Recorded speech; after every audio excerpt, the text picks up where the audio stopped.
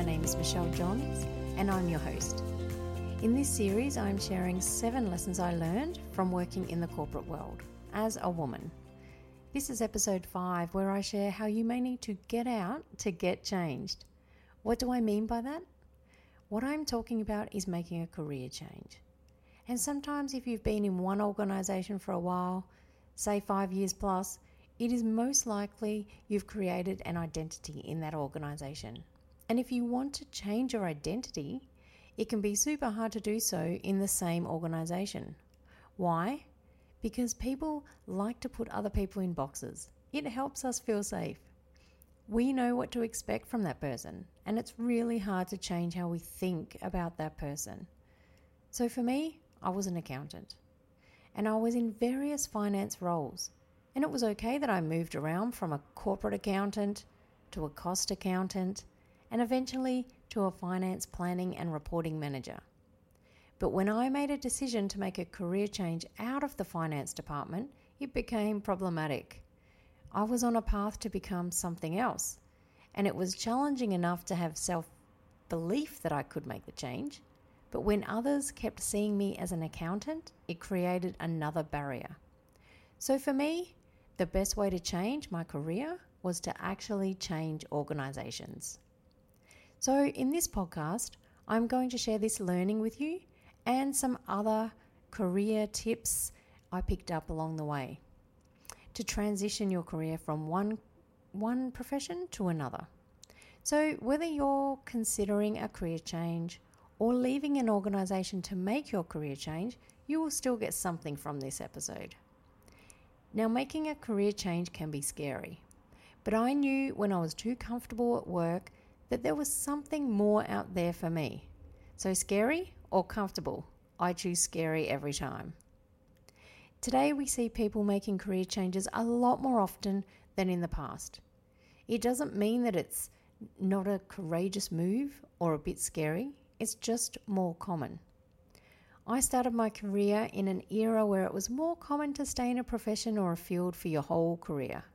Gone were the days where the majority of people stayed in the same organisation all their lives, but when you chose a career or a profession, it was viewed as a life choice. But in my career, I found staying in the same profession can have similar impacts as staying in the same organisation. These included getting stuck in your ways, feeling like you aren't learning anything new, complacency in your job, or at the very least, feeling a bit too comfortable. So my story, I started out as an accountant. I spent over 20 years in that profession, and I was getting pretty bored. On reflection, I was looking at my career as a foregone conclusion. I had an identity as an accountant or a finance person. I didn't always fit in with the rest of my colleagues either, so I was an accountant who was not always fitting in, and I got the accountant jokes, but I didn't see myself in them. I decided I was an accountant who was going to set challenges outside of work to make my life more interesting. I put my energy into developing my team members and looking out for them and their career progression. Until one day someone asked me, "What about your career progression?" So not to spend this podcast episode on my long story of finding my career change, but what I learned on the journey of transitioning. So my key learning through my experience was that sometimes to truly transition to a new career, you may need to get out of your current organisation. It was true for someone like me who had a career in one profession of more than 20 years. So not only did I see myself as a finance person, so did others in my organisation, especially the leaders. I was trusted in the role of finance. I was not seen as a person with skills in the new career, but as a good accountant. That trust I had built up helped me to get a role out of finance to commence my career transition, but it didn't help me to fully transition to a new career. Because now I needed to not only prove to myself that I'm transforming my career, but to all of those around me. People who had also been in the same field their whole lives. People who also thought as I did, that their career trajectory was upward, not sideways or zigzag pattern. Once an accountant, always an accountant. So other tips I learned from making a career change, I thought I would share with you. The importance of networking. So this is where you need to think long term. If the benefits of networking come earlier, bonus. To demonstrate what I mean, I'll share my experience. So as part of my career transition, I challenged myself to set up a coffee catch-up each day on average, so I may do a few in one day. The important aspect was to be strategic about who I caught up with. I was new to change management. That was where I wanted to change my career. So I wanted to know about the challenges in that profession. I wanted to know about some of the terminology used and what certifications I may need to do the career change. So this is what I did. I made a list of all the people I knew who were change managers, which was 2. Then I asked to meet them over coffee, and when I met them, I would ask them to introduce me to 2 or 3 other change managers they knew. I also asked around with my friends of friends and friends' husbands and partners, etc., if they knew any change managers and could introduce me. Then each person I met, like I mentioned, I got them to introduce me to more. Then to prepare for those coffee catch-ups, I would have my questions ready. Mine was about the challenges, the terminology, and any certifications I needed. So they were what I needed to know from them. Now the cost was a coffee, that's it. I would offer to meet them at their local coffee shop near their work so they could just take a short break in their work day.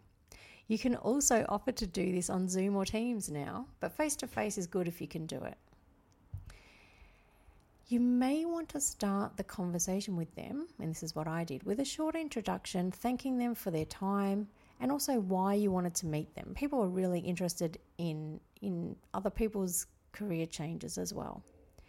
And then, so it could be something like you're looking at a career change and you're doing some research on the profession. Then the rest of the time, make it about them. Ask them questions and actively listen to their answers. If you're taking notes, ask them if it's okay, and it's just for you to remember some key ideas. Next career transition tip is do a skills inventory. So if you're changing careers, you might think, I don't have any of the skills for this new job or this new career. So to build your confidence that you're not going into a role that you have no skills in, spend a good afternoon writing down all of your skills and flesh them out. Put it in a little bit of a structure if you like, the skill, describe what that skill is and your examples of demonstrating them. Then when you look at job descriptions for this new career, you may find that your skills are transferable to the new career, and this builds your confidence. You have, say, 50 to 60% of the job ad already. Next tip, do a course or some sort of personal development. So if you're changing careers, definitely consider do some sort of course, whether that's a short course or a certification. It will depend on what your career change is. Now, of course, if you decide you want to be something like a lawyer, you will need to do the degree and all the other courses that go with it. If you want to become a project manager, for example, I would recommend you do one of the certifications, and you could ask your networking people what they did or what they recommend. So it's all dependent on the career you're looking at getting into.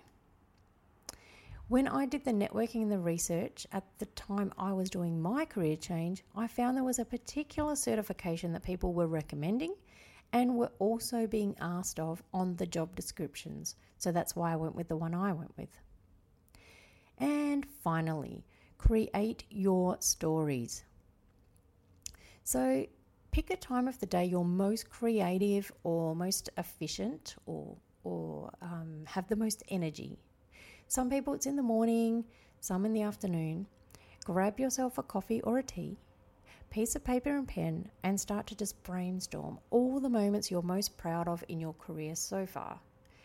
This could be where you overcome a work challenge, maybe you saved the company some money, or you provided some direction or a plan with someone that paid off for them or the company. And then for each one of these achievements, write a bit of a paragraph, just sort of basically write down whatever comes to you about it. And then next step, break it down into a bit of a structure, perhaps a bit of on the background information. And then the actions you took.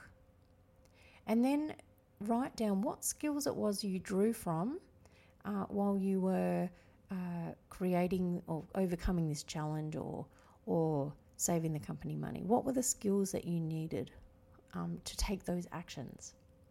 And then also write down what was the outcome. So what was the benefit to the company, benefit to your team members, and so on. And then also note down any learnings from that situation. So anything that you perhaps could have done better or you could do different next time.